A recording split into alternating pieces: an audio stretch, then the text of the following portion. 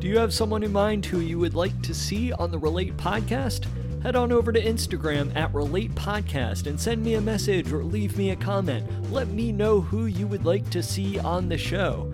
Also, if you'd like me to talk about a specific topic, send me a comment or message and let me know what you'd like me to talk about. That's at Relate Podcast on Instagram.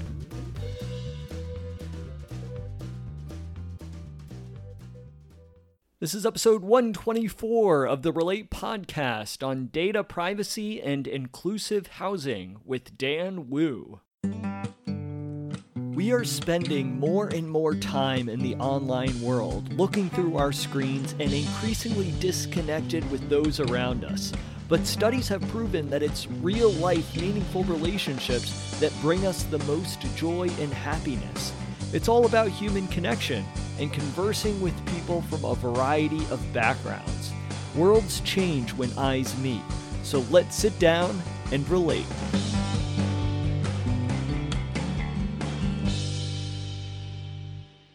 I am your host, Patrick McAndrew, and welcome to another episode of Relate. This is a great episode for you all, especially for those of you who are wondering, how does technology work in my life? How does this thing that I now spend so much time on because of the COVID situation, how does this impact my life? And in turn, how am I impacting it? What am I contributing to the technological space? What am I contributing to the internet?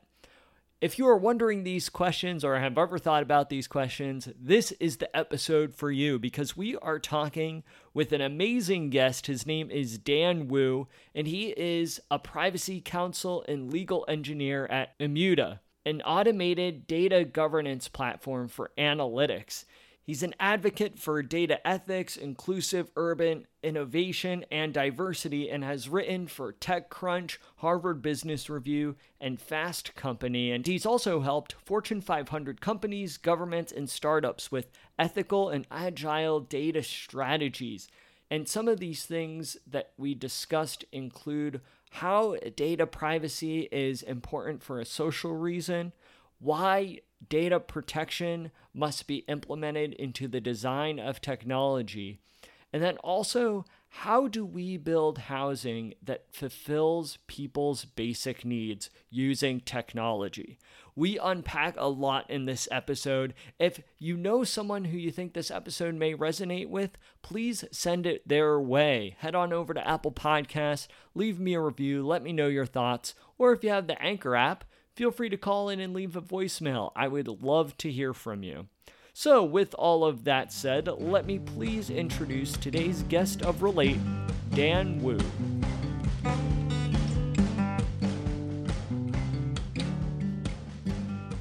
Dan, thank you so much for joining us on the Relate podcast today. I'm very excited to have you here. Thanks for having me. Very excited to be here. You're doing some very incredible and fascinating work, specifically in the data field, technology, really pushing for a wide variety of very important, how I kind of see them as movements in the data privacy and technology space, really things that we seriously need to consider as we're developing all different kind of technologies, and also important things to keep in mind, like privacy, like ethics. And so I'm very excited to have you on this show because so much of what we talk about in this Relate podcast is not only our relationship to ourselves and to other people, but also our relationship to technology, just because as it's continuing to advance, as society continues to progress, technology, and especially now in the COVID days, is having more and more of an influence in how we live our lives. So thank you so much for being here. Absolutely. And thank you for, tackling these really important issues and bringing together people to talk about them. I think that's super, super important in all of this. Oh, yeah. Thank you. Thank you. I'm trying to do my part for sure. So I'm wondering, just for those of our listeners who may not be familiar with you and your work, I'm wondering if you could just start off by sharing a little bit about yourself and what led you onto this path that you're pursuing today. Yeah, no, that's a great question. Full disclosure, my path is a little confused and confusing. But I think a lot of that in hindsight, has been because I've really been trying to integrate my various interests. I have an interest in law and technology, but I also have an interest in how we can create more inclusive cities.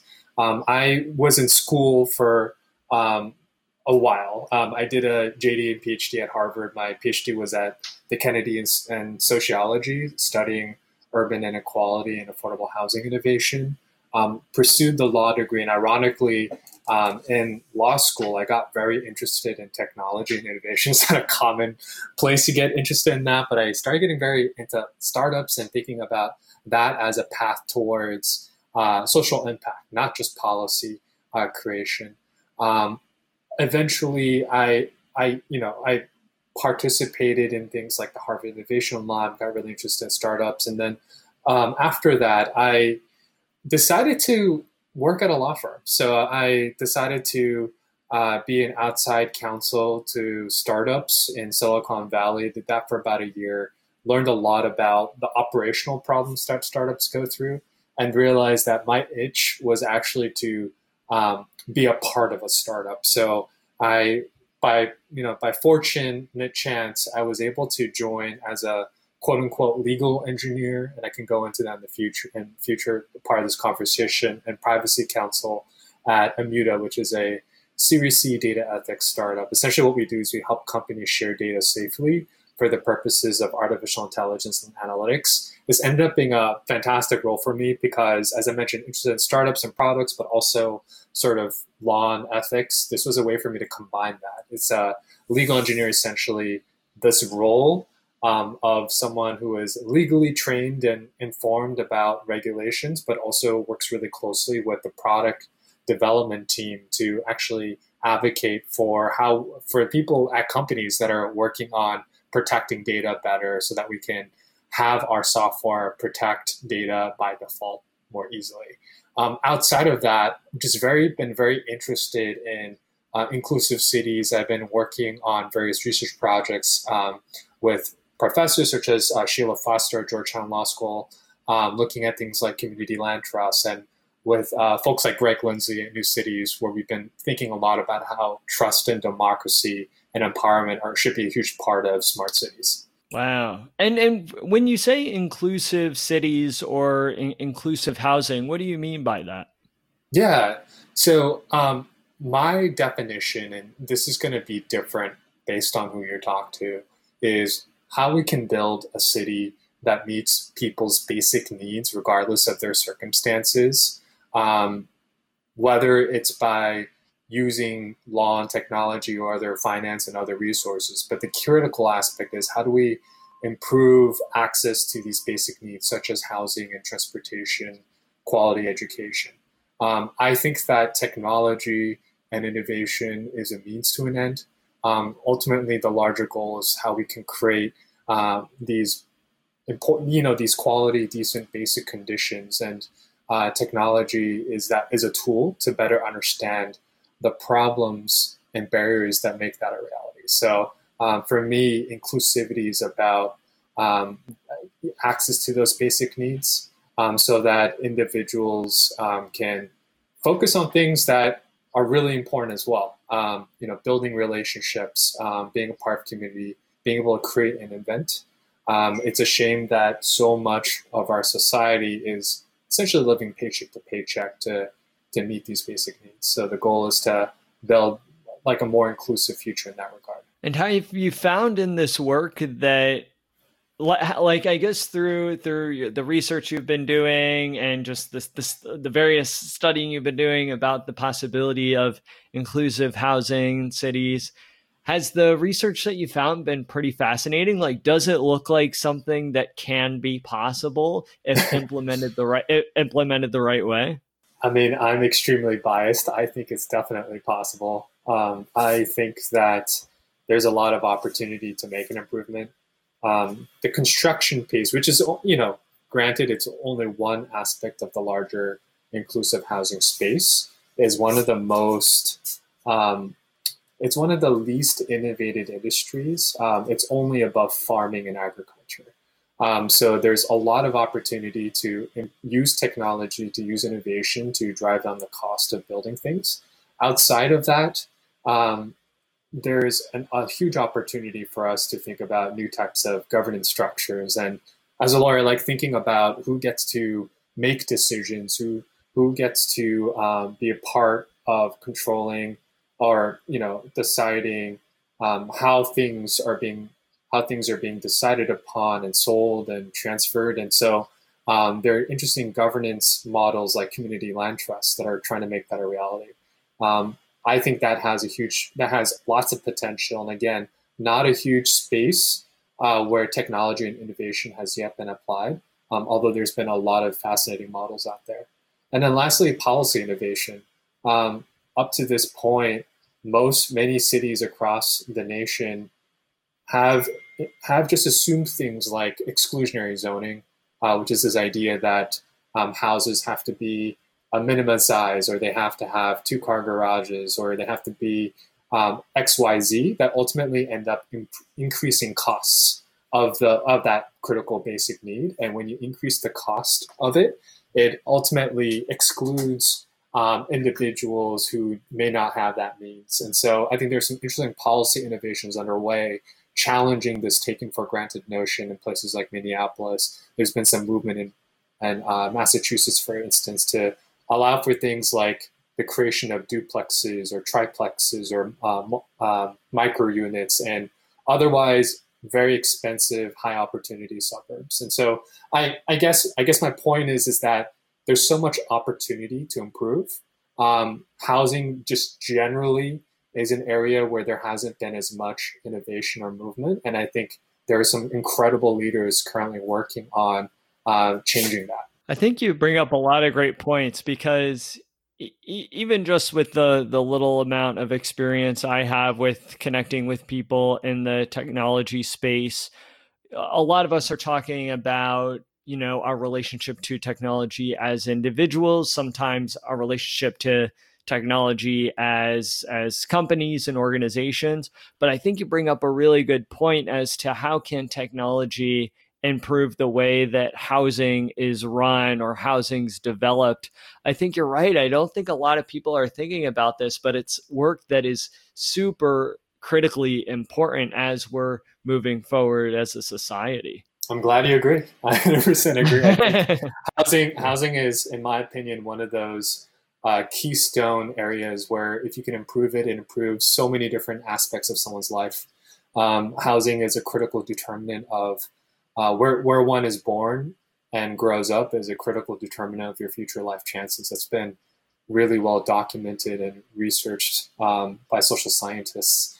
And housing is something that is critical to your health even, or to your social opportunities. So I think the better we can increase the supply and the design of housing, especially so that it meets like health outcomes, socioeconomic outcomes, democratic outcomes. I think we can make a pretty big impact in terms of the overall well-being of people in our society. Yeah, it's amazing, and I'm so glad that you're really spearheading in a lot of ways, spearheading this movement. And I guess though, kind of taking a couple steps back into your work with working as privacy counsel as well, and all the work that you've done with data privacy, tech ethics.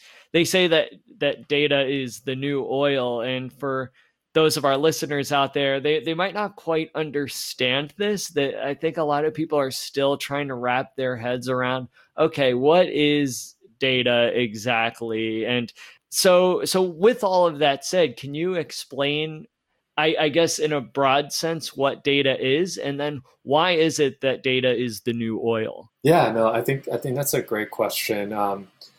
One of the big reasons, so data essentially could be almost anything. It's just an abstraction of things about you that people can use and analyze and share with others.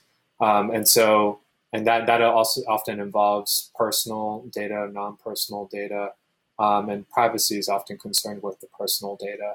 but it could expand beyond that. But before getting into too many details around that, data has been seen as has been compared to oil because it's been seen as the fuel for the new economy.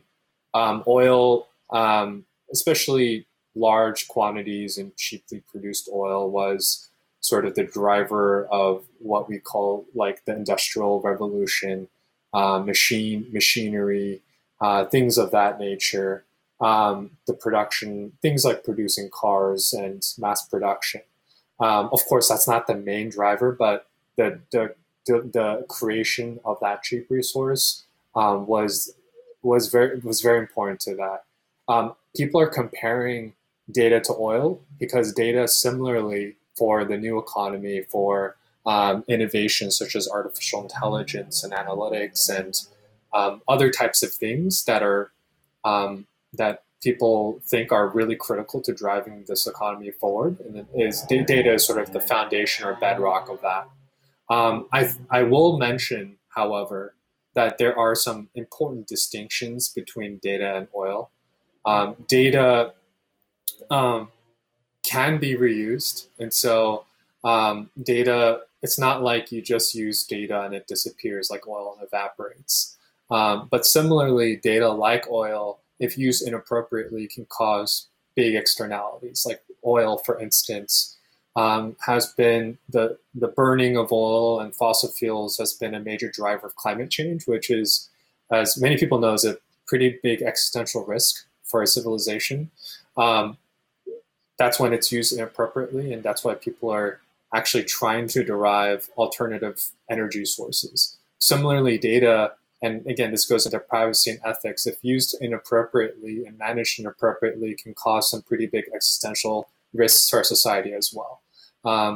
Power dynamics between big technology companies that have access to this data, maybe even state governments that they want to use this data to commit human rights atrocities or to better control their citizenry. It has opportunity to create major downstream effects that harm people. And so I think there's a lot of similarities, but there are some distinctions as well.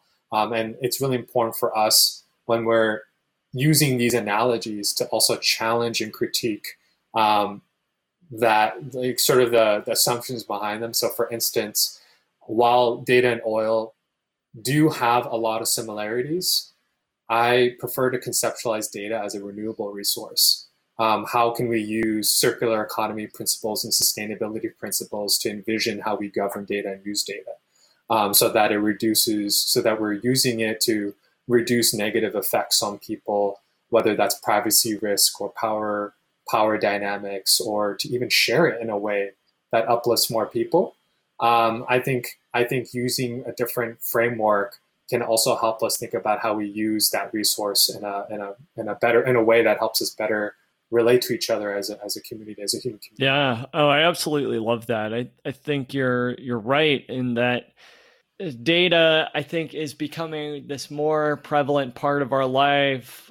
And I think you make a really good point about it being renewable as well, that really there's so much data to go around. Even as an individual, you have, I don't know how much data that can be used, I guess, for you or for against you. And that really brings me to my next question with regards to data privacy. Why is data privacy so important, and why should ethics be built into technology? We're seeing this conversation very prevalently, especially in the big tech companies right now, where we're discussing, okay, why does there need to be privacy regulations and ethics and have a moral philosophy behind how technology is made? Why are these things so important? I'm curious for you to explain this, just for our listeners out there who might not really think about these things too much. Yeah, absolutely. I think it's a fantastic question. I think just even the societal conversation in the last 5 years has changed significantly, where most people didn't understand or didn't really think that privacy was that important. But I think some significant things happened. For instance, Cambridge Analytica and other sort of privacy scandals that really exploded and pushed the importance of these topics to the spotlight. I think for starters, there's sort of the social argument, which is that things like privacy and ethics, and just to compare the two really quickly, people often make the distinction between compliance and ethics, and I think privacy is often seen as sort of a compliance regime, where it's about reducing. Often it's conceived as reducing re-identification risk, so that if you re-identify a person, that understanding can't be used for harm. Ethics often is conceived as something that goes beyond what the law says. Something that if you looked back 50, 100 years based on a sense of what is right, what is going to cause trust, ethics is often put into that category. Ultimately, to answer your larger question, these things are important for a lot of reasons, but one is to reduce harm to people. As you can imagine, re-identifying someone's health information, especially something that's sensitive that could be used in a way that discriminates against them, that potentially puts them even in physical harm because maybe they're part of a community that is biased or discriminates against that trait. It's important to keep that private. On an even broader end, again, sort of describing privacy, putting limitations around the use of that data, especially if it's something that can be put into an algorithm that harms someone. So, for instance, there was a really great article about bias in the criminal justice system and thinking about how these algorithms that were sentencing people in jail tended to discriminate against African Americans and give them higher levels of sentencing, despite having similar levels of crime. And so there's a whole range of why that's important, but I think a huge part of it is about protecting against harm. I think on the other side, these things are important because you could potentially solidify trust with your users or your customers or your stakeholders. One example of this is there was an interesting case with Apple where there was concern that this algorithm that they're using for their new credit card was not fairly treating women. And even if, ultimately there was an investigation being raised. But I think what was really critical was that even if it wasn't true, and it's very likely that they complied with various regulations to prevent the possibility of sort of doing something illegal around that, there was at least that perception that there was discrimination or bias, and that exploded on Twitter. I think it was the former founder of Ruby on Rails, which is like a major programming language, retweeted this really angrily, saying that his wife, despite similar levels of assets, had a credit limit that was 30 times less than him, and so that led to major backlash. And he also posted about his inability to kind of understand how the algorithm was making decisions, talking to customer service reps, not being able to object to what happened. Eventually, potentially as a result of the fallout, he did get his way, and that was resolved. But that posed ethical questions. Potentially what Apple did was legal. They worked with, I believe it was Goldman Sachs, who likely knows financial regulations in and out. Yet the public did not receive their new financial product, in the way that they wanted to, potentially leading to one of its worst product launches in the last decade. And so things like this, ethics is sort of more into that realm. You might be doing something legal, but will people think what you're doing is right? And and it also goes into like, what can you do to kind of reduce the chances of people believing you're doing the wrong thing. I actually wrote an article with someone in O'Reilly, which is a data science publication focused on how people can start thinking about incorporating data ethics and technology ethics into their product launches. So that's something you can look up if you want to get more into ethics. Oh yeah, yeah, that would be great. And maybe too with our listeners, maybe you could just share that link with me, and I could share it in Yeah. the show notes with our listeners, because I think this stuff is so important. I think that a lot of times the average internet user, or I guess someone who it doesn't work in tech, but obviously, everyone uses the internet.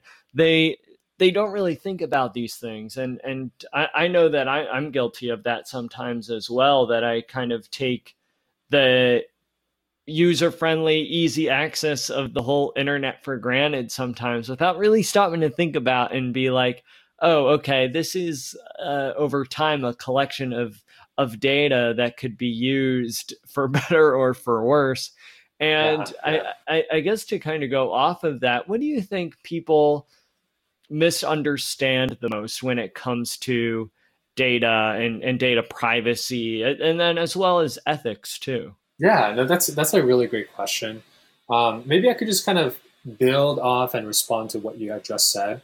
I think that potentially people might think of privacy as a one-time thing, like it's about the obscuring of data, or it's about like this, like a process, like a specific app, like method that you put on data to make it harder to re-identify people. I think, at least in my definition, privacy and ethics is about design. It's about design and incentives. It's unfortunate when people, and we've all been there. We take the easy option. We may sign up for X service because we think it's super convenient, but that service might be doing something that ultimately harms us in the long run because, frankly, we have less information often than organizations that have and amass the data. That's why it's really important to make privacy by design, or it's called data protection by design, so that even something that's easy to do for the consumer is done in a way that ultimately respects their privacy rights. And that's sort of the framework, the European framework of looking at things to move it towards, that I think is really important. I think another thing that's really critical as well is incentives.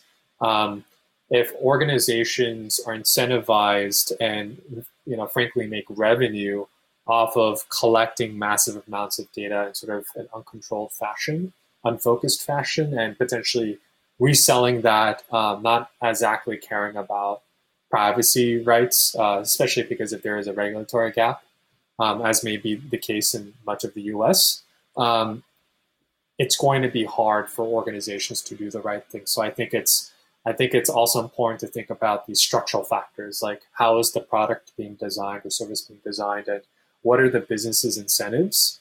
And if for organizations that want to do better, they need to think about both. How does privacy and ethics and data protection part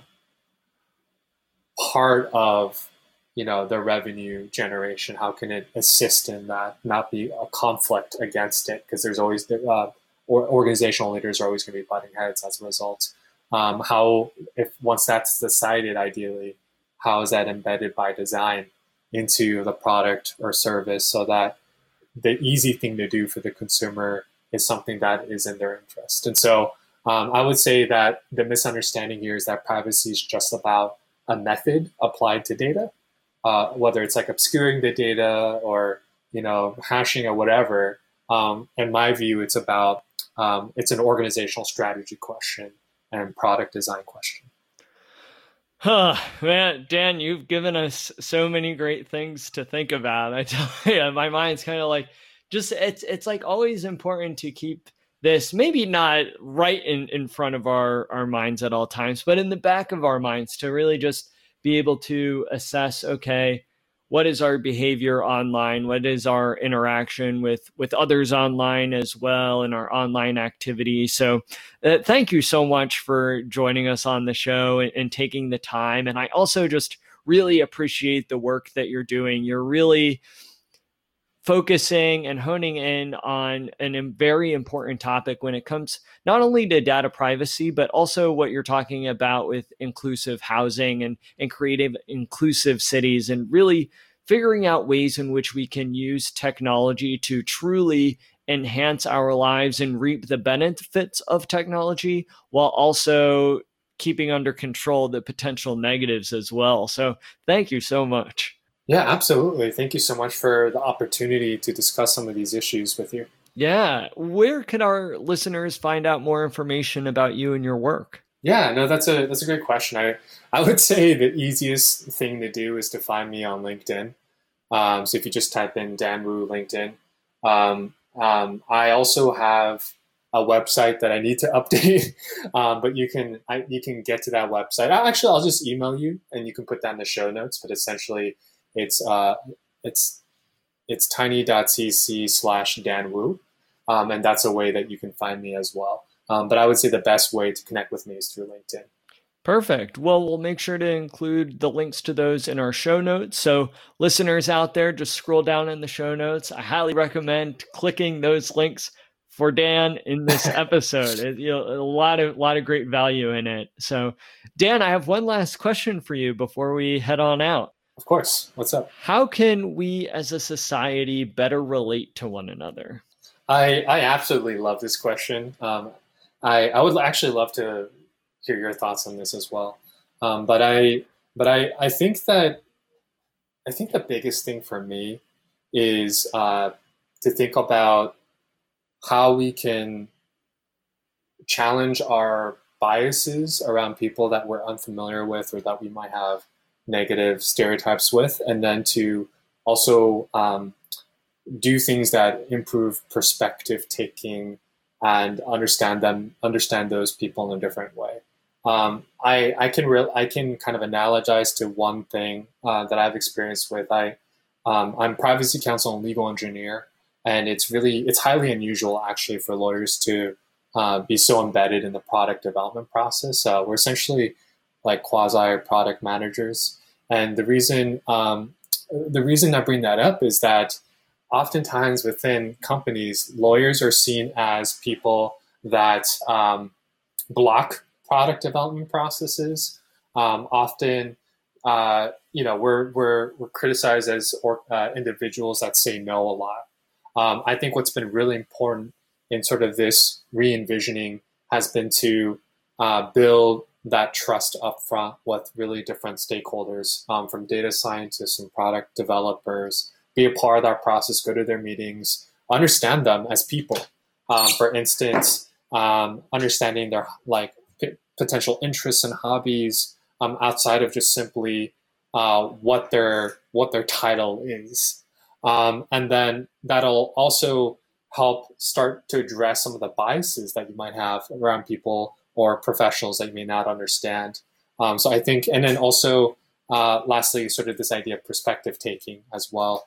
So that you can better understand people's interests and motivations and goals. So I think one of the big things, and this is obviously a very micro level perspective, is essentially relating to people in a different way, such that it's about challenging your biases and breaking apart how you understand that other person. Simply beyond a title or whatever is superficial in front of them, and using that as a way to connect with them. Yes, I would absolutely agree with you on that. I think so much of relating to one another is putting our differences aside and really finding ways in which, yes, we as a human species have so much more in common than we realize. And so much of that was embedded in what you had just said. So I absolutely agree. What a great way to end the episode. So Dan, thank you so much again. Really appreciate being here. Thank you so much for the opportunity to discuss. Thank you for joining us for this episode of Relate. You can let me know your thoughts on this episode by going to Apple Podcasts and leaving me a review. Or if you have the Anchor app, feel free to call in and leave a voicemail. I would love to hear from you. You can support this podcast by clicking the link in the show notes. Thank you so much again for tuning in, and I'll catch you all in the next episode.